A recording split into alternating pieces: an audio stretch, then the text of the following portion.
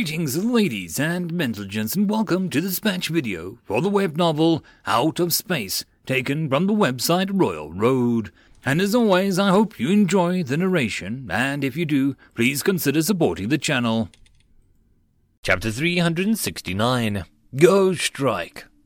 United Nations, Fortress Singapore, Command Bridge. Commander Blake stood before the armored viewports of the bridge, staring out at the city, frowning.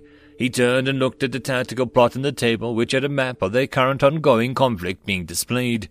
Several red icons were blinking currently, which indicated areas that troops were engaged with the Imperials. The entire UN ground forces had already a single Marine division, including all artillery and support staff, plus another division of self-defense force trained only in fixed defenses. For the strength of the Air Force, there was 110 biplanes, the FA-1 Cobra, which meant 10 squadrons, and a third of fighters still undergoing upgrades with the Super Cobra model. They had double the number of multi-role flying boats, the FB-1 Mariners, from the original tour to 8 units now. As for the Helo units, they now had 20 of those beasts, all stationed as reserve battalions holding areas on standby to rapidly deploy the Marines to any hotspot. The highly anticipated cargo planes were still in trial phase and not in mass production line yet. Several problems had come up over the trials, such as overheating of the engines and the heavy vibrations on the airframe.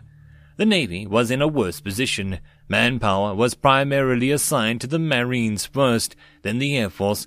The Navy got the remaining dregs, and it showed as their presence was weaker compared to the rest. Due to lack of manpower, Commander Ford had asked for permission to hire civilian contractors to offset the lack of manpower, which also helped provide jobs to the population. But it was just a temporary stopgap measure for the Navy. With spring here and the seas once again calm enough, the Goblin pirates and raiders will be out in force. This was the time the new Navy greatly needed to provide the safe zones as the trading season kicks in, and they had to protect the Isles merchants' ships coming to conduct trade with the UN to provide Blake with much-needed gold and silver for all the projects and government policies. And because of the lack of manpower for the Navy, they got blindsided by the Imperials in the Inland Sea. Their only floating service tender to the Salt Sea came under attack was almost captured, if not for the timely arrival of the fighter squadron from Orwell's Point. Thankfully, the Imperial fleet got beaten back and they retreated off. While PT boats towed that fixed tender to safety, it had also caused the Navy to gain goodwill between the naval and civilian crew who bravely defended the service tender. This incident had forced Commander Ford to reassign his barely small fleet of Salt Sea, meaning he had to transfer a few PT boats and transfer them overland to Orwell's Point and deploy them into the Salt Sea to provide some naval support. The Navy's sole seaplane tender was already in bad shape, and it now serves as a floating seaplane base based off the Goblin Sea for the Navy's entire 2 squadrons of Sea Cobras that had yet to receive any upgrades to the Super model. Shall he ask for the Isles' support of the Goblin pirates, wondered Blake, as he tapped his finger on the side of the plot table. He cast his eyes back to the thick blue dotted lines that depicted the northern front. So far, the Marines were holding firm. The sheer number of Imperials kept slipping through the 285-kilometer-long front. 1 division of Marines and 12,000 men of civil battalions with their backs to the uncharted forest was covering 285-kilometer-long defensive line, with another 2 battalions in reserve were just overstretching the troops.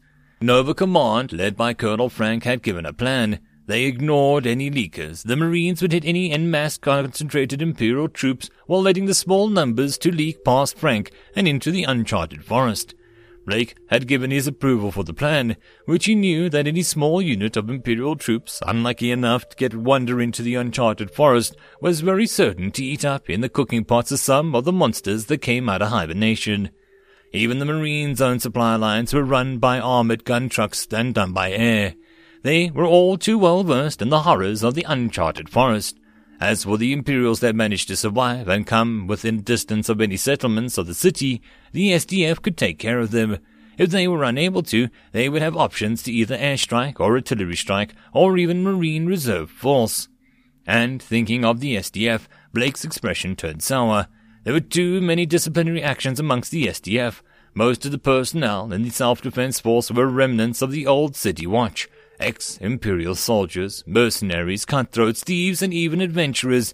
Oh, There might be a few righteous youngsters wanting to protect their homes, but most of them were scum who were in the SDF.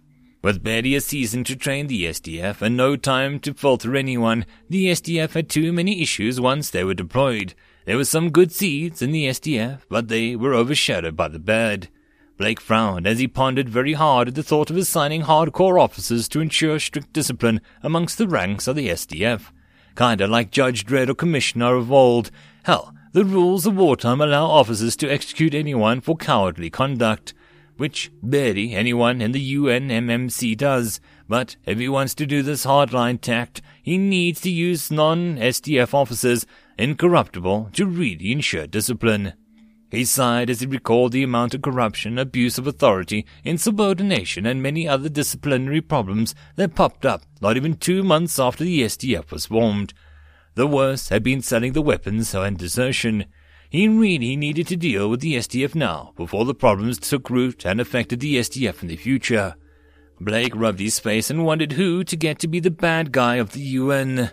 Frick, Intel is already doing some shady stuff. Might as well let them be the bad guys.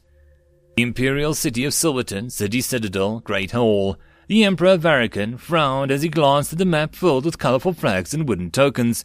Why is the First and Second Armies retreat you back so far? My Emperor, a general with his head uncovered by armor, stood forward and bowed. Both armies have encountered the enemy's demonic weapons and fell like rain, killing many of our soldiers. It was till they retreated back to this point so far that the rain of demonic spells cease. Varican's frown deepened. And yet there is no sight of the enemy. Yes and no, my Emperor. The staff general replied to point at the map. Here, and here, our soldiers and knights have encountered the enemy. And here, the Grand Fleet too has encountered the enemy. And the results? Why are our troops still not advancing forward? Varican asked. Unfortunately, Staff General rubbed the sweat beading on his forehead and said bravely, our forces are repelled by the enemy's demonic spells and weapons. But we found a flaw in the enemy's defenses, the general quickly added as the Emperor could speak. We found that the enemy was unable to spot small units of our men slipping past their defenses. Any large force that has gathered, the staff generally quickly explained as he saw the raised question eyebrow of his Emperor, was hit by a large number of demonic spells. But we found that if we split our forces into smaller groups of roughly 100, they can slip past the notice of the enemy. The staff general said, the commanders have already sent word that they are splitting their troops into small units to try and sneak past the defenses, and after gathering together, will send a signal to the frontline soldiers, and they will make a pincer attack at the enemy. The Emperor nodded in understanding before he gave out a peat of laughter. Good. At least you all are using your brains. If not, you wouldn't need brains anymore. The staff officers all looked at each other and broke out in an uneasy laughter with the Emperor's attempt at a joke. Just at this moment, a young noble in ornate armor spoke out. My Emperor, so far we've witnessed the rebels use their demon weapons, mostly targeting our soldiers on the ground. I suggest we make use of the dragons and fly our soldiers across, the young noble said. This way we can avoid the demonic spells. Emperor Varican paused in his laughter and considered the suggestion. Yes, that does make some sense. What do you all think? The rest of the staff officers looked at each other again and nodded in agreeing. Emperor Varican nodded and said, Good.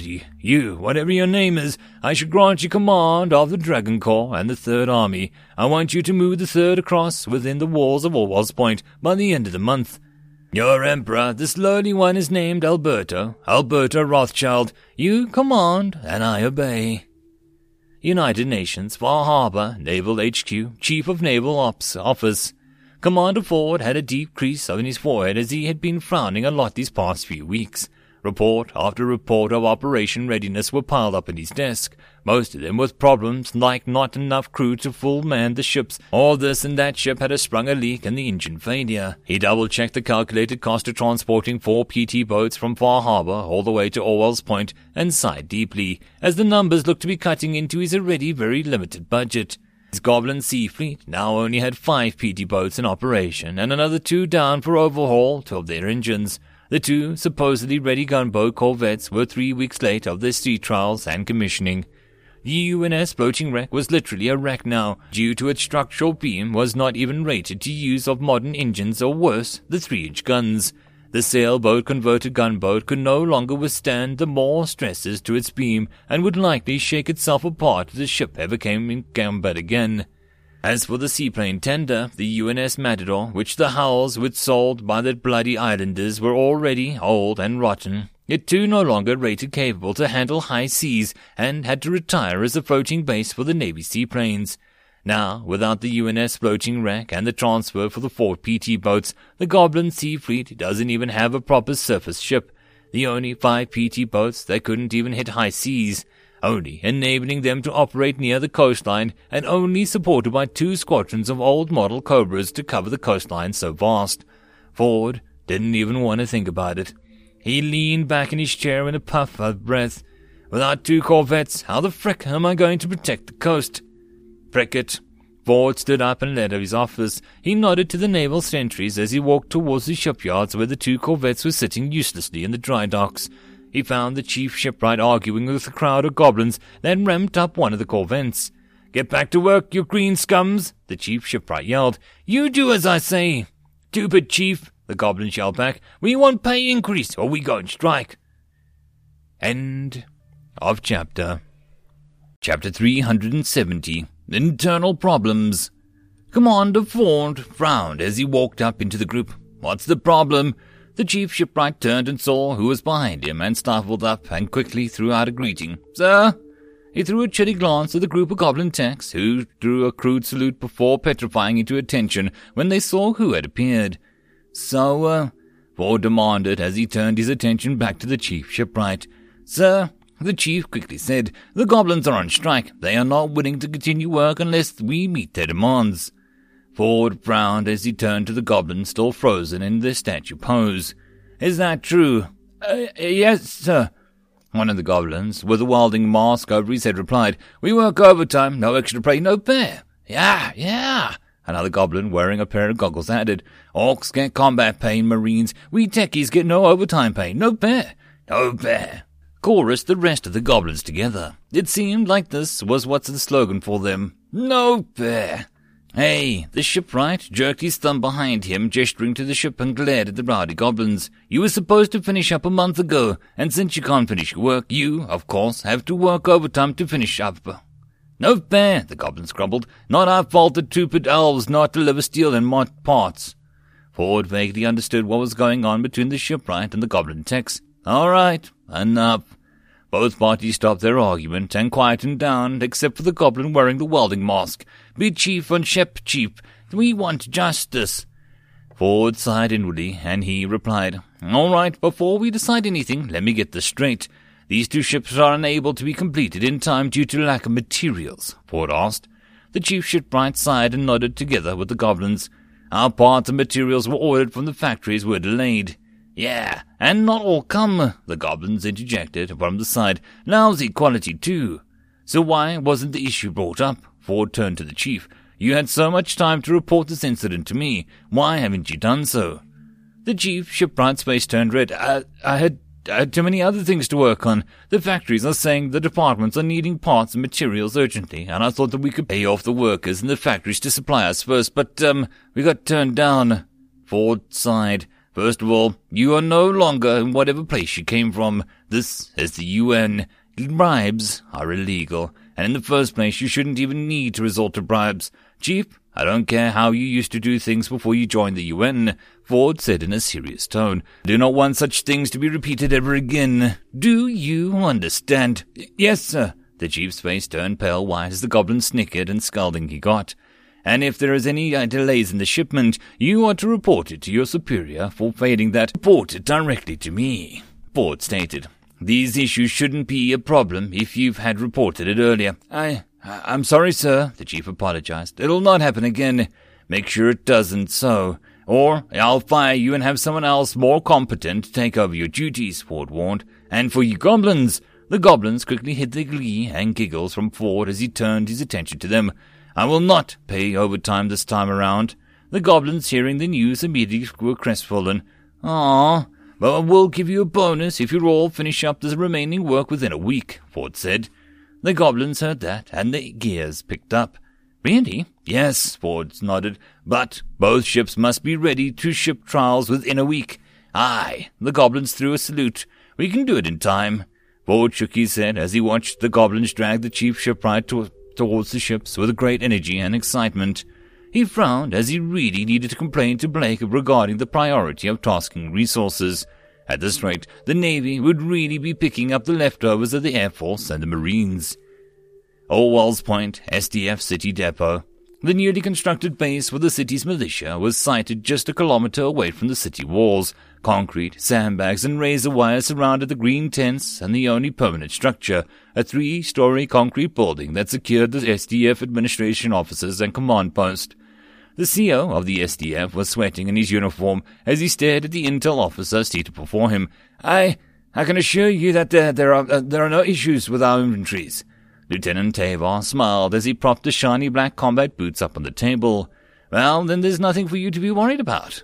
The CO nodded and eyed the 4 grim-looking black-uniformed guards of the Intel Division, armed with the latest subgun which had only been rumored. Tea? No, thank you, Tavar replied in a lazy voice and glanced at his watch. I think my men are about done with their auditing. A knock came from the door, and one of the black-uniformed guards opened up the door and admitted another black-cladded officer. Sir? The newly arrived officer bent over and whispered into Tavar's ears. The local SDF CO swallowed nervously as he strained his ears, hoping to catch some of the conversation. Tavar's smile grew wider as he listened to his subordinate's report.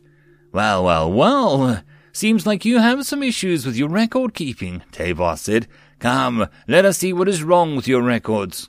Tavar stood up and gestured for the CO to follow him. He strolled out of the office like he owned the place, while the local SDF officers gave ground to him as they wondered what was going on. Tavar followed his subordinates to a small mound where a concrete bunker was buried under the earth. There were some guards, and they opened up the steel-reinforced door for Tavar when he arrived, and upon ending, the smell of machine-gun oil assailed his nostrils. Rows and rows of rifles neatly racked onto the wooden shelving lined the interior. Tavar did a quick mental count as he scanned the gun racks. So, how many's missing? 11 M1 Magelock rifles and 20 Dragon single-action revolvers. His subordinate replied off the list, all of them registered to non-existing SDF personnel. Oh my, Tavar shook his head and looked at the trembling SDF CO. How did this happen under your watch? I swear I know nothing about this. The SDF CO said. It must be the armorer. He must have done something. Interesting. Tavar sighed as he took the list from his subordinate. I have your signatures here and stamp. No, can't be. The SDF CO yelled in his defense. There must be a mistake. You do know that those trading firearms without prior approval from High Command and falsifying government documents is a very serious crime. Tavar raised an eyebrow, and as an officer had sworn an oath when you signed up for this. It's not me. The CO fervently denied his involvement. Well, I'm sure we'll get to the bottom of this in no time. Tavar smiled.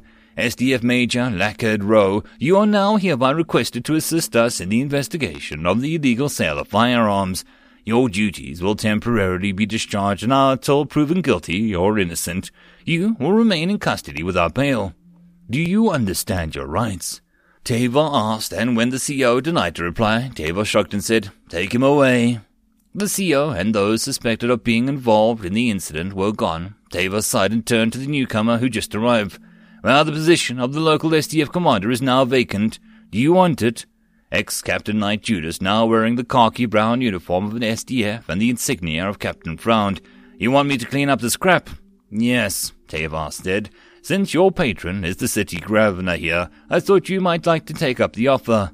Judas sighed. So where do I start? Well, we start from the top, Tavar smiled. Find out who corrupted from the officers and work our way down to the enlisted. You do know that this is effectively a cripple the SDF, Judas said, especially if a large cadre of officers was suddenly removed. It'll leave the SDF without any leadership, so also bringing down its morale. Of course I know this, Tavar replied in a dismissive way. But we need to get rid of this, corruption first, before the SDF can be useful. If not, we might as well disband the SDF. Judas sighed again. Why did I choose to join the SDF? I should have applied for the Marines or something else. Tavar grinned. Well, it's because you can't leave the princess alone. Judas growled. "Enough of that. She's my liege, and I have sworn my oath to serve and protect her forever."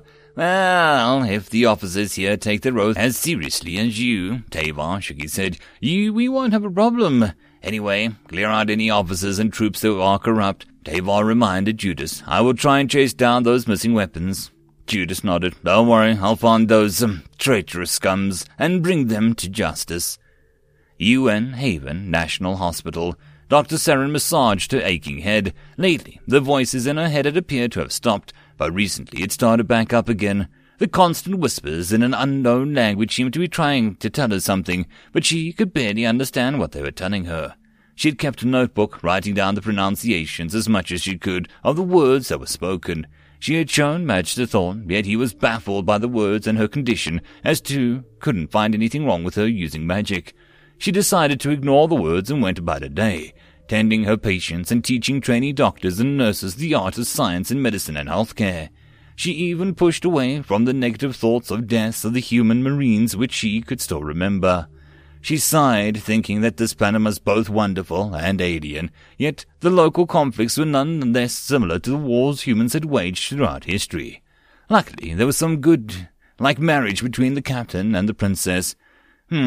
I wonder if the princess bore a baby between a human and an elf. Dr. Sharon mumbled to the computer. Since our DNA shares a close 99.93 similarities, almost the same as chimpanzees. It should work, Dr. Sharon frowned, since we humans and owls both have 23 pairs of chromosomes. The only issue is that both species can't donate blood to each other. Dr. Sharon continued narrating to a computer. But if we take the blood serum protein called albumin, which both humans and owls have, we technically can use it to save lives.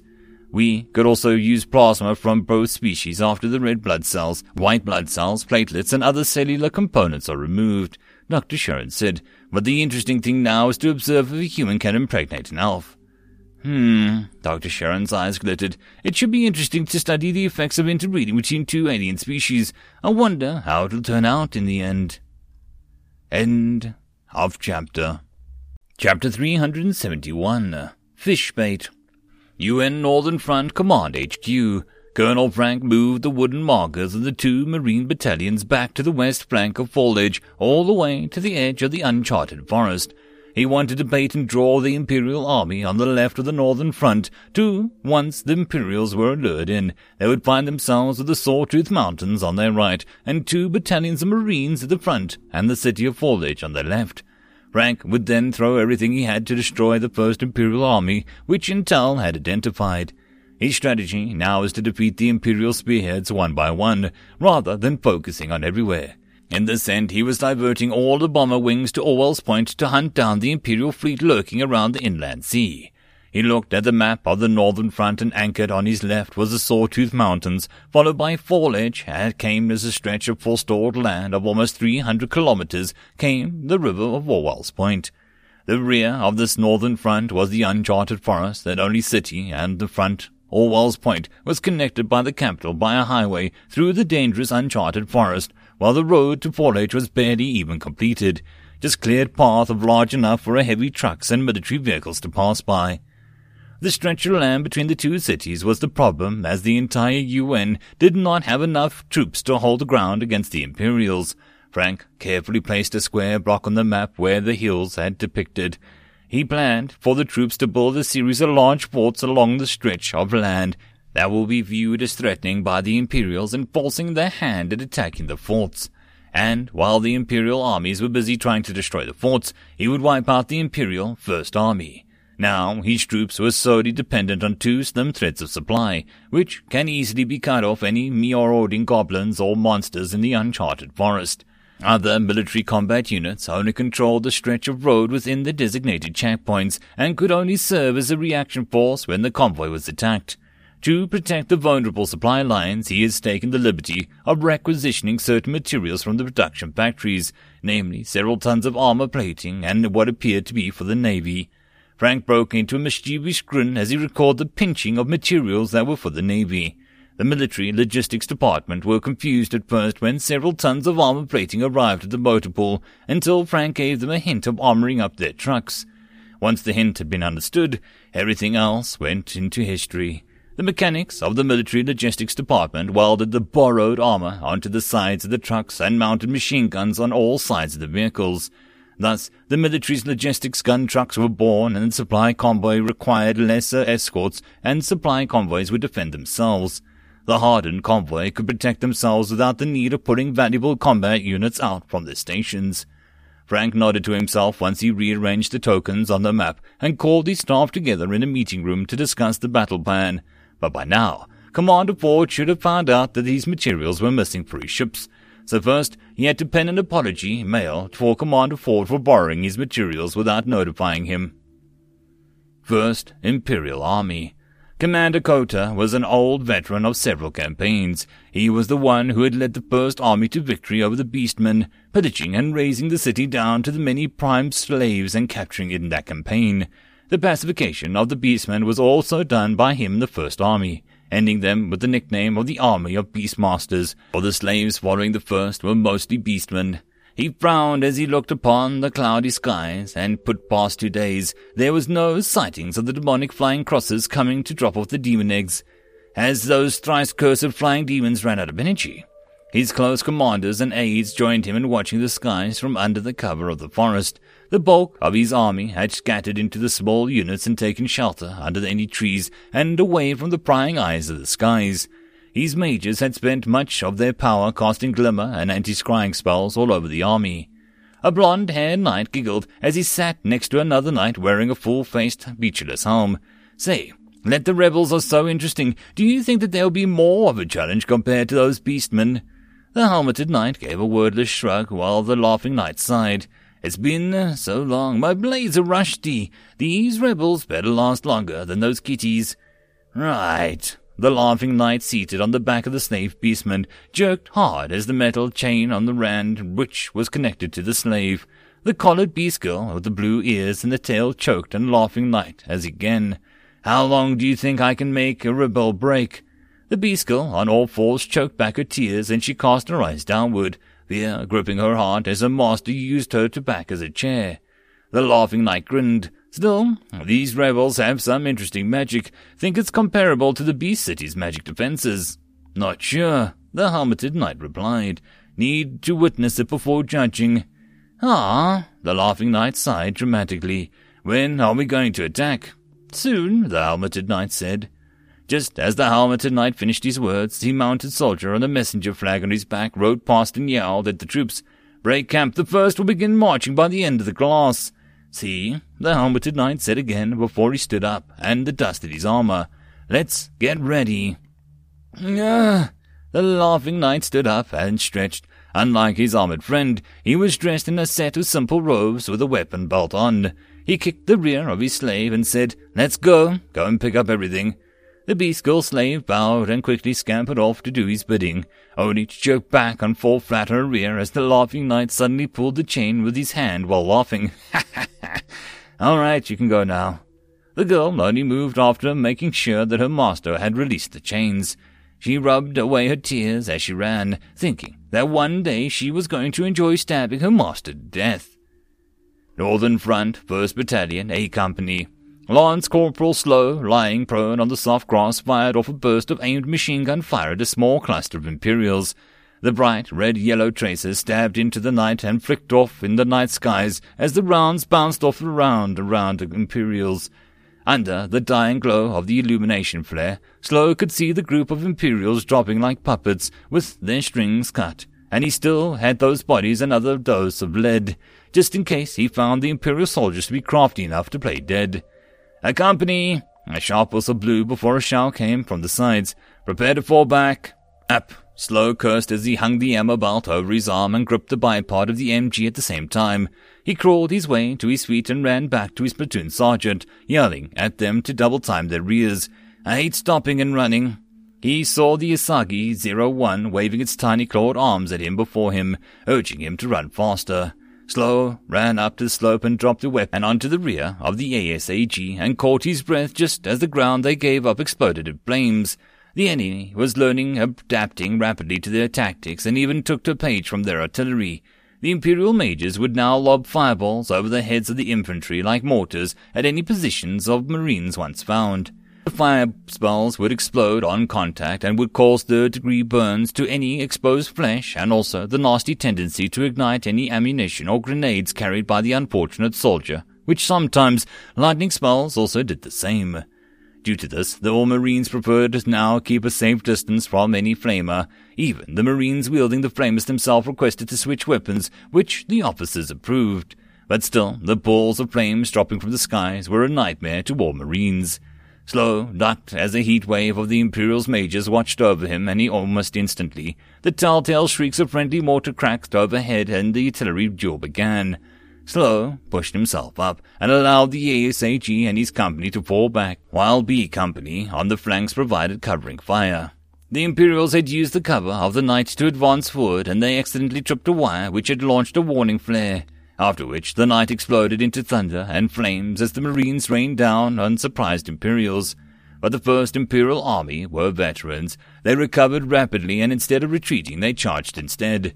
The majors quickly supported the troops by throwing protection spells and glimmer spells to aid the troops' charge. Some of the smarter Imperials threw themselves down flat on the ground, which saved them from the night suddenly turned to day from the illumination spells appearing in the skies. The thunder roars, the Marines' guns broke to silence, and the night as tracers flew into the Imperial positions, while the battalion mortar teams lobbed mortar shells at the enemy. Unfortunately, the 1st Imperial Army was split into small units, making defensive mortar fire ineffective. The Marines had to instead rely on barbed wire and mines planted beforehand, and in the dark, these obstacles proved their worth in slowing and stopping the Imperials. "Hey, company, hold! Form a line here!" Company commander blew his whistle and roared. The Marines skidded to a halt and prone down, facing the enemy again. "Cover B Company's retreat." Slow was confused as to why they were retreating. As he dropped his belly, he gave a grunt and a sharp rock dug against his chest, and he shifted his more comfortable position while deploying his MG. He loosened off another burst of moving shadows and glitter armor in the distance, watching more tracers bounce off into the sky spectacularly. Why give ground when they can hold off the damn blue boys easily? Yet another whistle blew, and the company commander's shout was heard. "Hey, company, fall back." Over the course of 2 hours, 1st Battalion fought a fighting withdrawal with the Imperials. There were only a few injuries, mostly from falling in the dark. Only 6 Marines suffered from burns and arrow nicks from the Imperials, yet they retreated more than 5 kilometers. The men rested when the dawn broke, 1st Battalion retreating back again. This time they pulled back another 20 kilometers, and once they were in sight of the uncharted forest, they were ordered to dig in and wait for the Imperials. UN Northern Front Command HQ. Colonel Frank nodded as he listened to the reports coming from the front, and he smiled. Now they had lured the Imperials in. Will they follow and take the bait? He rubbed his hands in anticipation for the 1st Imperial Army's commander's move.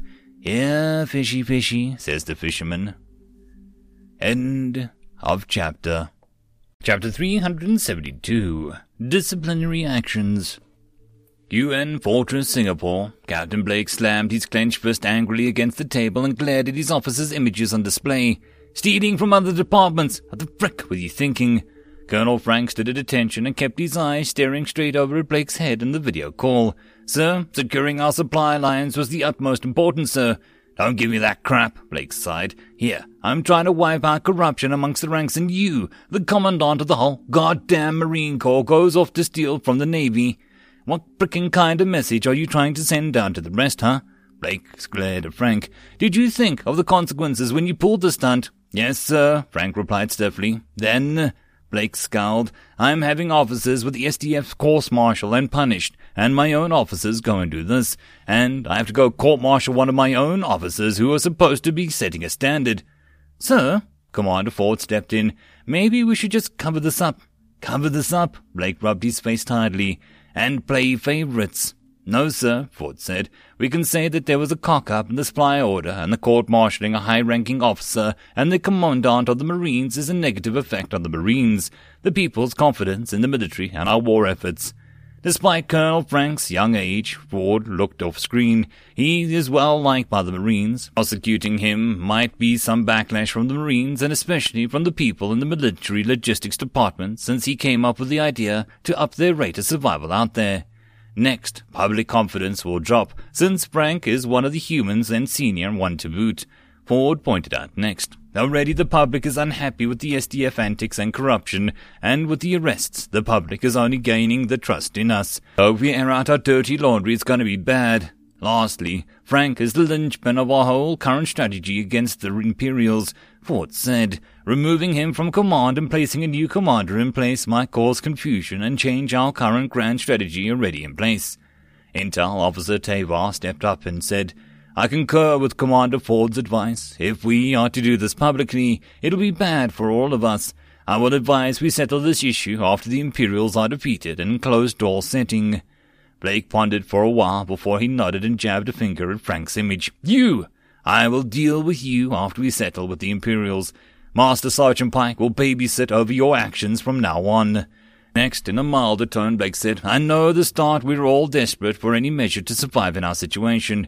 The ideas and initiatives are good, but there is still a chain of command here. I know we had been slack in our discipline amongst our senior officers here, but this is not an excuse nor joke to steal.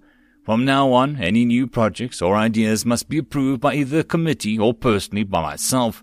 I do not want any private pet projects going behind my back with my approval. They glared at the gathered officers and thought to display. Is that clear, gentlemen? Aye, sir. Good. Now what is our current situation? Sir, Operation Mousetrap has begun, Frank reported. A and B battalions have fallen back into a defensive line and are just waiting for the 1st Imperial Army to take the bait. On the middle front, Frank continued, 3 forts are being constructed by the engineers. These forts will be a distraction lure to the 2nd and 3rd Imperial Army in the center. As for our right, Frank said, Commander Tommy has all his bombers redirected to focus on the Imperial fleet and seriously took us by surprise. Sir, this intelligence is a fault of my department. Intel Officer Tavar spoke up. There was no indication of any fleets nor news. This was either Imperial counterintelligence is better than our intelligence collection, or the Imperials had already planned on a sneak attack ships in, which they kept it a secret till the fleet was launched.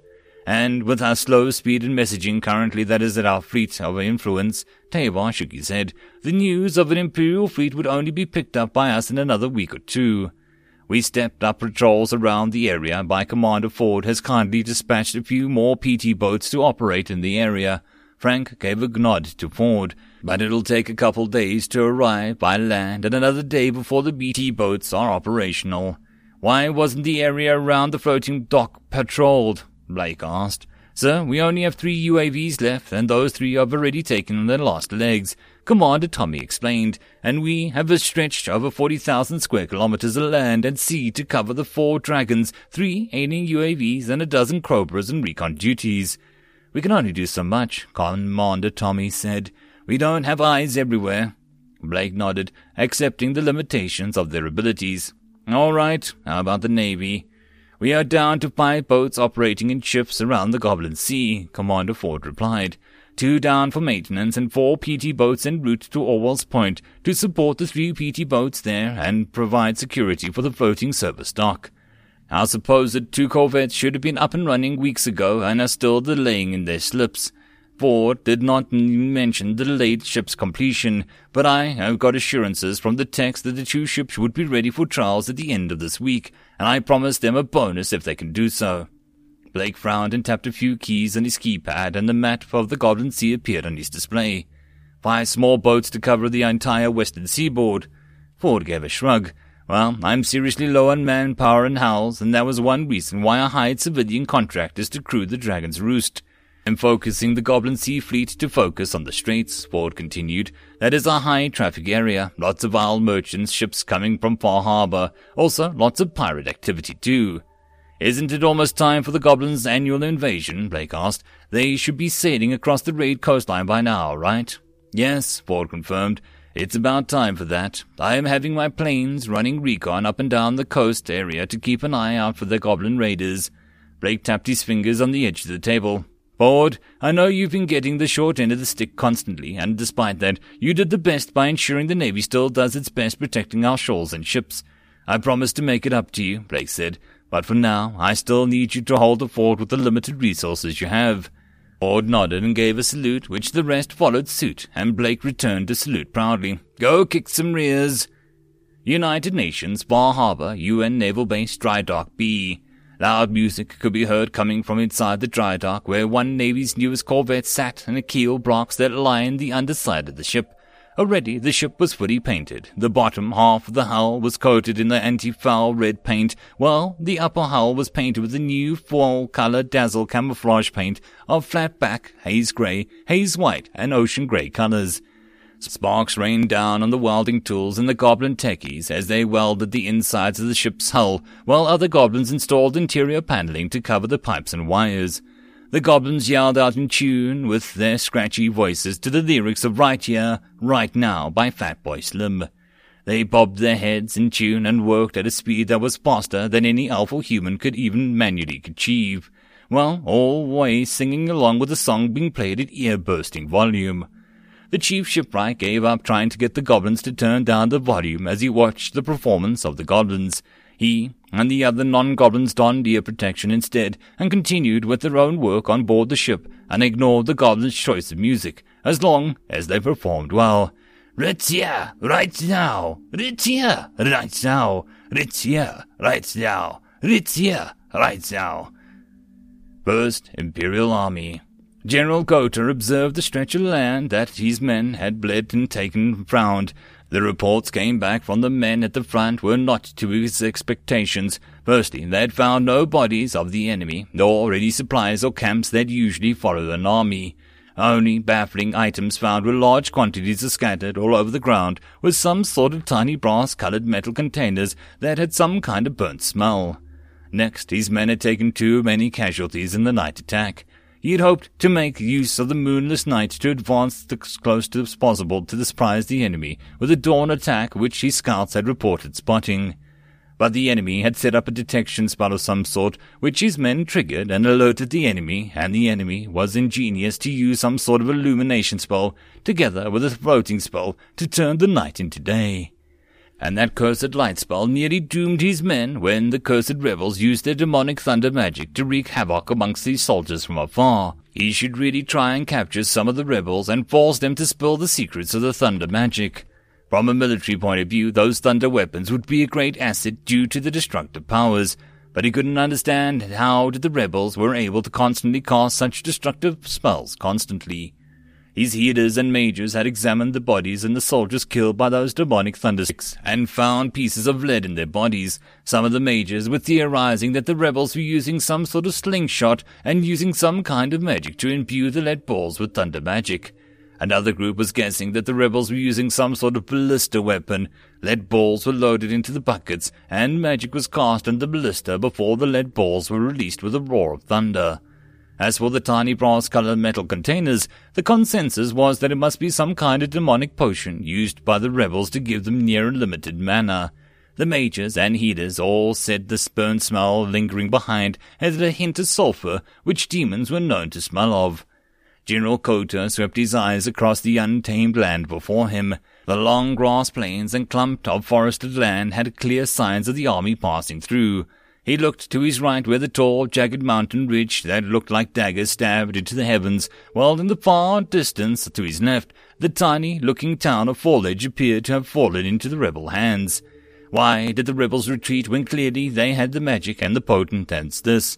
Were the rebels outnumbered and hence frightened by the soldiers, or was there some sort of trap lying in wait before him? These thoughts went through his mind as he calculated the next course of action. Should he focus on the running rebels or head straight for the town and liberate it? End of chapter. And that, my friends, is the end of this video. I hope that you enjoyed. If you did, please consider supporting the channel. There are numerous links down below. The easiest way would be to share this video and this channel to as many people as possible to help this channel grow. Your support is very much appreciated, and I will see you all in the next video. Cheers.